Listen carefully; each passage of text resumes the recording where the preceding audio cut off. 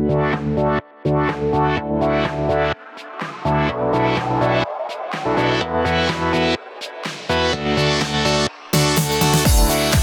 to the ITAM Review podcast, news, reviews and resources for ITAM, SAM and software licensing professionals.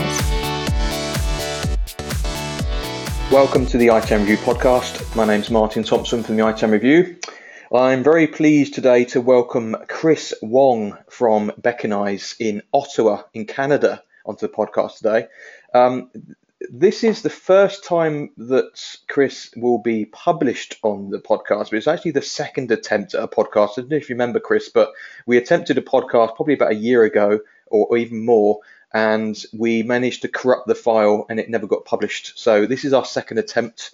As a direct result of Kris's aborted previous podcast, we actually record with two different systems now, Kris, you'll be pleased to know. So as a result of that. So welcome to the ITAM Review podcast. Thanks for having me, and thanks for having me on. And the second kick of the can will be that much better. Yeah. So was it probably about a year ago? Might have been longer than that, 18 months? I'm not sure. I think it was maybe even 18 months or 2 years ago that we had last discussed. And I don't even remember really the topic, but I'm sure it was around SAM, but I'm not sure what we had. The specifics of our conversation. Well, thank you for your time, for both the time that was aborted and for this time. Thank you. So you very, I don't know how we discovered each other, Kris. I think we probably bumped into each other on LinkedIn or something, and you've very kindly helped us with our forum, and you also helped us with our conference in the US last year. So thank you very much for that. Could you give a quick introduction to you and what you do and your area of specialization and what your company does? Sure. So I'm Kris Wong. I'm a principal consultant at Beaconize. I also own the company. So we specialize in helping clients figure out their software investments and to help them with proactive audit defense. And the main areas that we tend to specialize in, at least currently, is around the process of SAM. So how do you govern your organization? And then we specialize in 2 or 3 different vendors. One probably most notably around Oracle. We do IBM and we do Microsoft. So 3 pretty tasty vendors to keep you busy. Yeah, exactly. There's always a demand for these vendors. I've worked with many in the past through my work experience, and we'll probably touch upon some of that. But these are the ones that I see on a daily, if not weekly, basis of clients having issues around how do you govern those vendors, and how do you keep a clean house and then optimize your investment portfolio in those areas. So I'm always keen to know, as somebody from the UK, as an enthusiast for the ITAM market, I'm always keen to know how the industry is in other countries. So first of all, we ought to say that we're recording this in early July, and Canada has just celebrated her 150th birthday. Is that right? Yeah, 150th birthday from separating from England. So it's excellent. It was a good time. There was probably a couple 100,000 people down in the nation's capital in Ottawa, and I was glad to take part in some of those festivities. A couple of pints.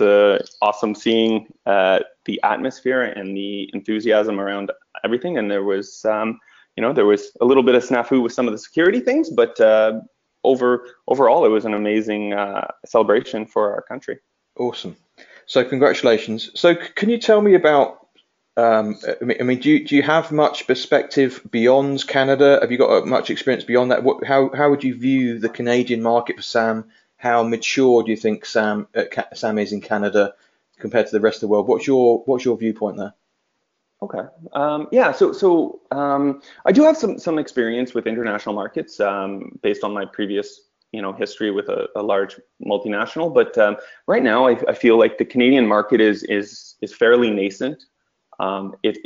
SAM is picking up, and license audits are picking up in this region.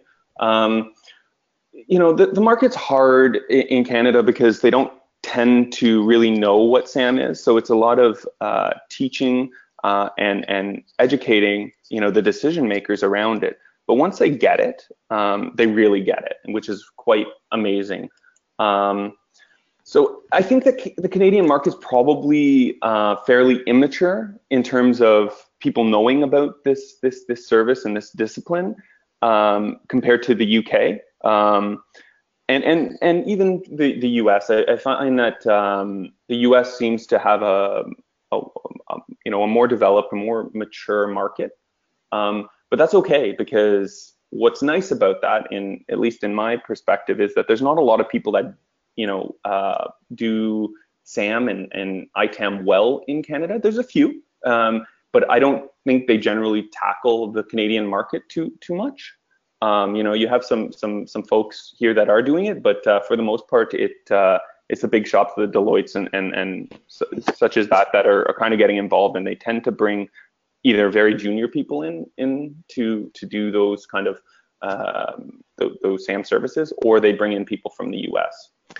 And so we've carved out a little bit of a niche here, where we are able to kind of come in, help organizations understand their software investments and get them compliant, and then ultimately optimized so that they're using their software to the maximum efficiency. So I'm putting you on the spot a bit here, Kris, and you might not expect this question, but I'm always curious to know this. If you're out in Ottawa and you're having as you called it, a few pints, and you meet somebody from outside of IT and they say, "What do you do for a living?" How on earth do you describe what you do? Yeah, so this is an interesting point. I don't do elevator pitches very well, in all honesty, but I generally talk about license audits. I help people deal with license audits, with understanding what they have, and ultimately we help people save money on their software investments, and I think that usually resonates with some folks. If you're talking to somebody in IT, they tend to naturally get it. But if you're talking to a marketing person or a business person, they don't necessarily understand the nuances around SAM and all the process and that. But they do understand that IT needs to be more agile, and they need to reduce costs. And I generally have conversations around that. And I really believe that SAM and ITAM help organizations get a better grasp of their technology, and then it leads to, once you have a governed process and a governed technology stack, it leads to more agile decision making, so that they can deliver value back to, say, the marketing or the business development folks, or different functions in the business, and that generally is well received with the people that I have conversations around this. And another thing I'm always curious to know of ITAM people is, how did you actually get into this field in the first place? I was looking at your LinkedIn profile, and it looks like you have quite a varied background. How did you actually stumble and become a specialist in this area? That's a good question. The honest truth is that I basically just fell into it. There's a business need while I was at General Dynamics, to do some rationalization of their software portfolio, and I'm always up for a challenge, so I kind of stepped into that role. But I think a lot of the previous experience, while I was at Dell around customer service and understanding process, contributed to it. I was at Alcatel, and I redid part of their forward logistics and supply chain, and so that also added additional education, so that I understand how the supply chain folks function, and then also how vendors function. So these are all kind of contributing factors and skills and education and experience that I've gained that allowed me to kind of tackle this thing called SAM. And so basically the gist of it is we had a shuffle in General Dynamics early on in my career there, probably 3-4 months in, when I was just getting my feet wet. Our CIO left, and a new CIO took reins of the organization, and had some pretty lofty goals in terms of budget reduction and budget optimization. And we formed a small Tiger team to kind of handle that. And so I got exposure to the architecture side of technology, of IT, the hardware side, and then ultimately the software side. And I quite enjoyed dealing with the software side of the business. So I tend to gravitate towards that. And just to give you numeric values around this kind of budgetary reduction. So over the course of about a year and a half, 2 years, we moved our operational budget from $23 million down to just above $12 million. And a large component of that was software savings. So this is the topic I'd like to talk to you about, Kris. So how do you go about doing those savings, and how do you measure that? And if somebody's new to this topic and they're just trying to get their heads around savings, how do you go about measuring things? Let's say it's a completely new environment, they're new to SAM, and they want to quantify the savings. How should they go about doing that? Sure. So most people start traditionally. Most people in SAM and ITAM start with the inventory side of the equation. So you have your inventory side and your supply side. What you're purchasing versus what you have installed. I take a very different approach to looking at your inventory. So what you have installed. I look from the supply chain side. I take a look at what are the POs that you're putting out on a yearly basis for maintenance. What are you buying, net new to meet your new, services that you're deploying into your business. And from there, I work back to your inventory. And so this is a little bit different. A lot of the tool vendors and a lot of the folks out in ITAM tend to work from the inventory side and move to the supply side and say, you need to purchase these things. I do the opposite. I go from the supply side and I say, okay, we have 100 licenses of this, 100 licenses of that. Where are they deployed? Why are we over deployed? And then and figure out the business need for those deployments. And so that's generally how I tackle the savings or the rationalization of your needs. And then there's always, how do you quantify it? So I wrote a blog post and we can link it in the podcast, but it basically itemizes savings into kind of three major buckets. Hard savings, which are, dollars you were spending that you are no longer spending, which is usually what the CFOs and the finance people like to see. You see reduction in risk, which nobody really sees except when you expose it or are caught with your pants down by an auditor. And then the soft stuff around like cost avoidance. And all three of these buckets, in my opinion, are really important. The ones that get the most traction when you're talking to executives are the hard savings, but I don't want to underestimate or lose track of the risk and the soft savings and the avoidance that you can use as collateral to start doing some investment into your SAM program and to use so just as testimony. Can we just pick up an example of each one of those? So hard saving is I've got $100,000 for a renewal coming up. It's in the budget. I need to spend it, and then suddenly I only have to spend 50. And therefore I've saved $50,000. Is that your idea of a hard saving? Hard saving, yeah, exactly. That is exactly it. A risk reduction is we did have $100,000 worth of unlicensed software. We've removed that or somehow reduced it, and therefore we've removed that risk. So it wasn't something that was budgeted or billed, or potentially we weren't going to be charged for it, but it was a risk if an audit did happen. That's my idea of a risk reduction. Is that yours too? That is correct. Yep, and you can get some formulas on that as well. But yeah, exactly. It's undeclared liabilities on, say, your balance sheet if you're talking to a finance guy. What do you mean by formulas on that? Well, we'll link it. But I have a blog post about how I would calculate some of these things. So on risk, I tend to use kind of a general formula of 3 times the license value, which would be what the liability would be if you got caught by an auditor with all their fines and whatnot. Again, it's a way of measuring and disclosing back to your executive team or to your internal teams on what value and benefits you've achieved for the organization. And then soft savings is I've avoided a cost. What's a good example of that?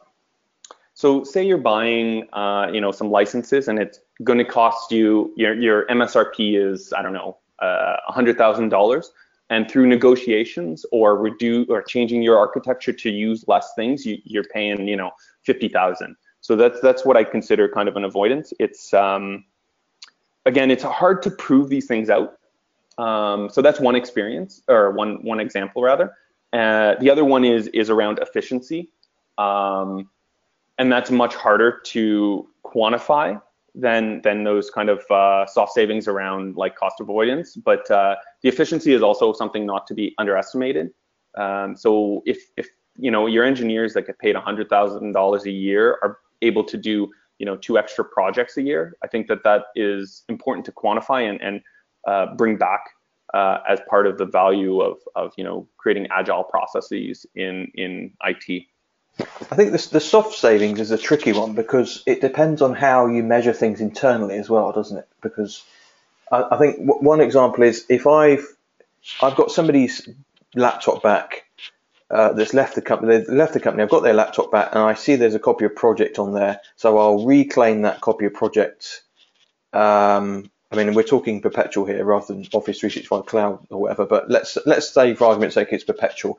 We've got the laptop back, we reclaim that license, and then somebody requested a perpetual license for a project, and we're able to supply that from stock rather than paying for it. Would you call that soft? Yeah, that's soft savings. That's kind of like your harvest process, and that will allow the business, instead of going out and buying a net new license, it'll avoid that cost, and you can redistribute it as long as you're following the 90-day rule or whatever Microsoft has on project. So right, but if you were internally charging for that, you could still charge the department for it, yet you had the license for free. So that could become a hard saving because suddenly you're bringing profit into the ITAM department. So it depends on how you quantify things. And yet the other weird one with soft savings I heard about was somebody was like, they got a quote off of Amazon for an Adobe product, which, let's say for argument's sake, it was $100. And then they came to the internal SAM guy, and the SAM guy said, oh, it's actually $50 if you buy it through our program, like our internal buying program. And they recorded that as a saving. And I think, well, that's not really, that's just knowledge, right? That's very difficult to quantify that as a saving. It's a bit woolly as a saving, isn't it? Oh, for sure. So this is, I mean, I think you're uncovering some of the challenges in supply chain. This is generally what happens on the supply chain side. They'll say, oh, MSRP is this. We have a negotiated deal that, you pay, $50 instead of $100. We're counting $50 in savings. And to be honest, that's not, I don't think that's an accurate reflection of the value these things bring. But there is buckets in SAM that you do see soft savings. And what you need to do in this category is disclose this ahead of time. Don't do it while you're running through your SAM program, because then they're going to, there's a debate on what the quantity actually is, as opposed to understanding, okay, we've previously agreed, this is how we're measuring it. And this is, some of these are hard, some of these are soft, and some of these are avoidance. You get a consensus around that before kind of saying, oh, we're going to hit target X, and then there's a debate on whether you actually hit that target or not. Right. I think getting consensus ahead of time. And I guess that is down to the internal language and sort of religion that you have internally at your company about what a saving is, and speaking to procurement and people like that, I guess. Sure. And you always, what tends to arise is you see some positive conflict between, the SAM team and the supply chain team that wants to rack up savings because there's certain targets in a large organization around this. And my general rule of thumb is to share in those and work and collaborate between the two, because there's no point in counting P's and Q's between different departments and double counting things. We want to do the right thing for the organization as a whole. So you do need to collaborate, and you need to work with these different groups to to realize these savings and to accurately disclose that back to the powers that be. And you said that the Canadian market was nascent and it's on the way up and people are just discovering it perhaps.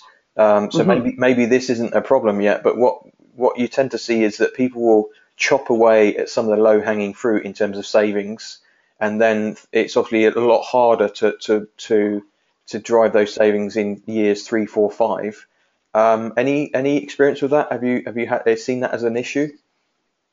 Yeah. So my experience with General Dynamics was the first year we saw the low-hanging fruit, the shelfware. So we basically rationalized all of our purchases to say we only have X amount of licenses in whatever given vendor and whatever given portfolio, and if we weren't using them, we got rid of them. We just basically killed maintenance. In year 2 and 3, while we continued the program, it became difficult.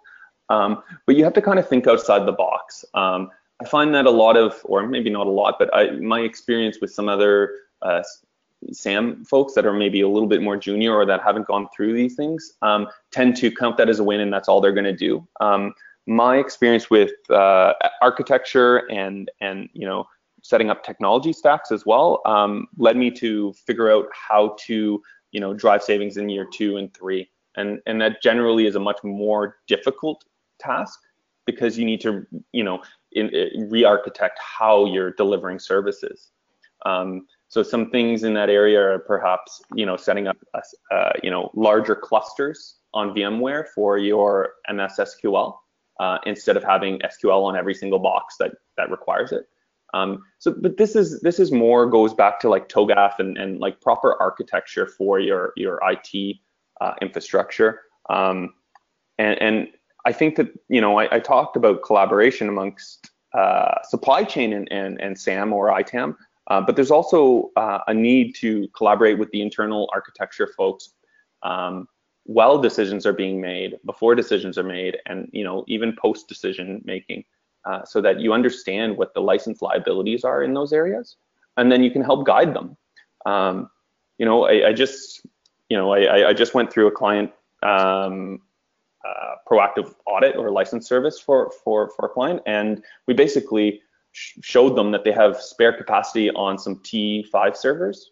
These are Oracle large, blade servers, and they actually reduced their license consumption by a significant amount by just moving them off, physical servers onto these zones on the T5s. And those are like things that I don't know if every SAM person would think at the problem set like that, but that's generally how I approach things. Absolutely, amen to that. I guess it's. We've talked about this on the podcast before, but it's almost a new job title within the architecture team. Is a cost architect or a some way of monitoring the effectiveness or cost of architecture. And I'm not sure that's always been front of mind in the past, but it's certainly becoming more of a case in the future. Mm-hmm. So another question I have for you, Kris, or rather something I wanted to pick your brains about, is that we've been running a free maturity assessment on the ITAM review. I guess it's probably been on the site for maybe a year or so, and there's been a few hundred people go through it and assess the maturity of their organization against the 12-box model, which for those that have not heard about that is basically just an ITAM maturity model to say what are all the things we need to do in order to do ITAM properly. And I was thinking about extending that to include a risk assessment and also a business case justification, and almost doing an automatic business plan generator. So you plug in a few numbers from your environment and it will spit out the sort of potential cost savings by doing ITAM properly.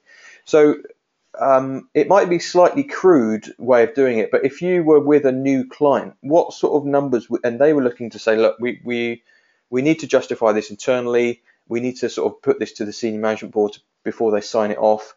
What sort of numbers would be your golden numbers that you'd ask for from a client to help them justify a business case? That's a good question. I think so with the caveat that every organization is different, everyone is in different levels of maturity in this discipline. I think generally you can anticipate somewhere between 15 and 30% savings on your software OpEx. So what you're distributing every year or every few years on software. By getting a well-governed and mature SAM process or ITAM process.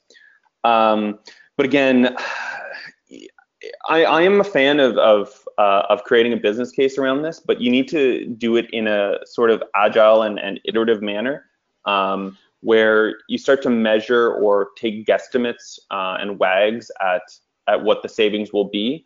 And you can do that without a tool. I'm not saying you don't need a tool, but for instance, most organizations that I deal with don't actually know what they're distributing in terms of financially on software per month or per year or per quarter.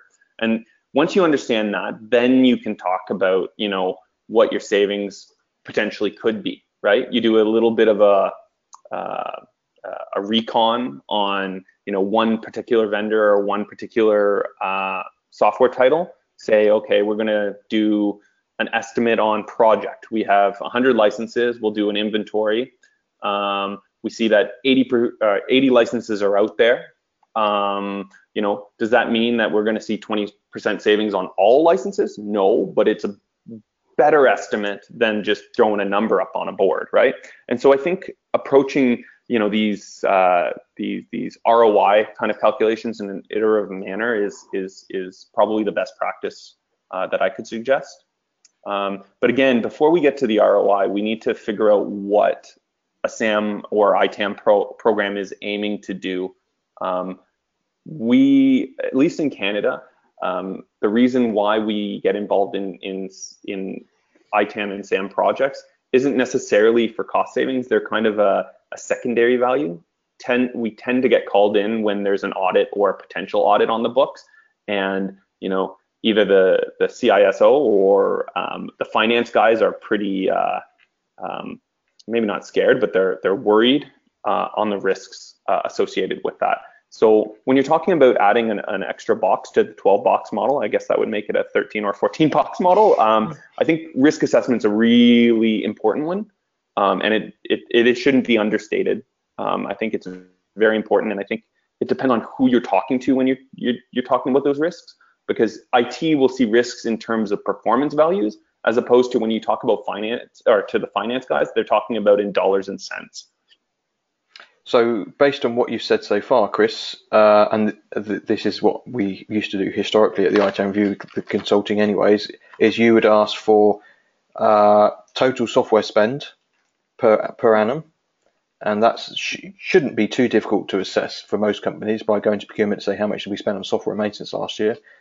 Mm-hmm. And then you could do a back of fag packet 15% or 30% saving on that.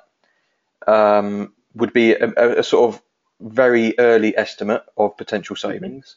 Mm-hmm. And then in terms of risk assessment, I guess you'd ask as well, I mean, you mentioned Oracle, IBM, Microsoft as your specializations. I'd ask, what are their major vendors as well? Wouldn't you?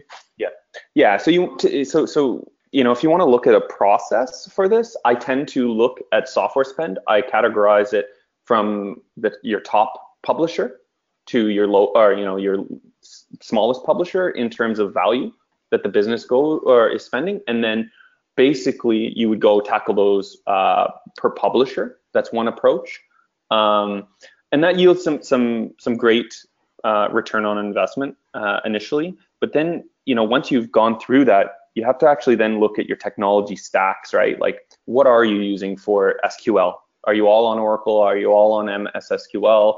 Are you using DB2? And that, I think that's an extra level. That's more advanced, I suppose, than just doing a publisher by publisher. But yeah, if you're looking for to create a business case, I think looking at your publisher spends is a great first approach. Do a litmus test or a small test on one of their titles for risk for hard savings and for cost avoidance potential, and throw those up on a board and see who challenges you. Yeah, and I think it's obviously it's very not easy, but it's very straightforward to give somebody a business case for SAM when they've just been audited, right? If they've just been fined $1 million, then it's quite compelling to do something about it. But if they haven't been audited, I mean, we did some research with the campaign clear licensing that said, I think the average audit took 7 months and 200 working days. How would you position that to somebody that hasn't been audited? Quantify the risk. So I think there's a few buckets that you need to look at. What is the effort required to fulfill this audit if it should take place? What is the risk and liability of not doing it? I have a little bit of a background in finance. I did a business degree, so for me, I like to look at the different options. If we go status quo, what is the maximum liabilities involved in this? And that tends to be a very large number because there's a lot of known unknowns and unknown unknowns involved there. And then you generate, a light audit would be, I don't know, maybe Adobe or Microsoft, and that would yield X amount of liability. And then, if you take one of the more prolific auditing entities such as Oracle or potentially IBM, that's what the picture will look like. And so when you build those scenarios out, that'll help give credence to doing something to cause action in the business around these topics. Right.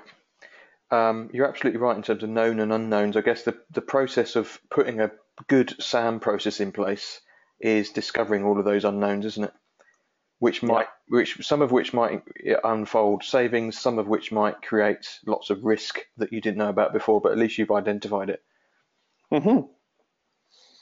It also tends to cause some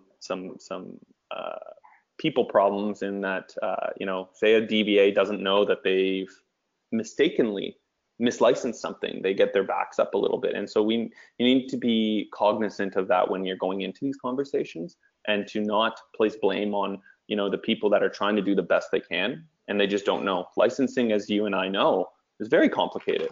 They don't make these things very easy. And hopefully with the campaign for clear licensing, we get to a point where, everyone knows what the stakes are when you install something or you use something. But unfortunately, at least in the case of Oracle, you have no idea whether some things are being used or not. It's just a matter of, I don't know, it was installed and somebody, clicked on something. And that's not always super controllable from the accountable people, for the people accountable for those particular stacks. And so we need to be cognizant, and we need to build consensus and collaboration with them to help drive, the savings, but also help drive consistency in their area of practice. So final question for you, Kris, is if you're, with your experience of Oracle, IBM, and Microsoft, and let's say that all of those are in the data center, just for argument's sake, what's the one process improvement, or way that a company can improve to manage those three vendors? Based on your experience with how people deal with it at the moment, what would you recommend that one thing people do to make their estates more healthy in terms of those three vendors? I think education. I think educate your folks that are managing those particular vendors or publishers and those particular technology stacks on the licensing. I think, we see, or at least I see a lot where DBAs are great at, optimizing databases, but they don't really know, or maybe they don't care about the licensing implications. And once they get an understanding or some information around it, they can go out and change the world for that organization, but they don't tend to know, right? They're burdened a lot with the day-to-day operation of optimizing and running and maintaining databases in this example. But once you show them, this is how it's licensed, these are the implications, this is what you can do, this is what you can't do, they tend to I don't want to say automatically, but they tend to be more cognizant. And then when when they're doing their day-to-day tasks, they tend to avoid doing some things that would cause compliance issues. And so I think education is important. And I want to commend you on the 12-box model. And I know that you're putting out this new product called Lisa, where I think these are things that will help lead to better governance of your software and hardware in organizations, and will help see tangible savings for those organizations that embark on that journey. Cool, thank you, Kris. Well, thank you very much for joining the iTam Review podcast. I hope we see you soon on our travels with the iTam Review, and maybe, who knows, we might have an event in Canada at some point, and we can all come to your place. Well, that'd be fantastic. Well, thanks so much for your time and for listening to me. Cool. Okay. Thanks very much, Kris. All right, cheers.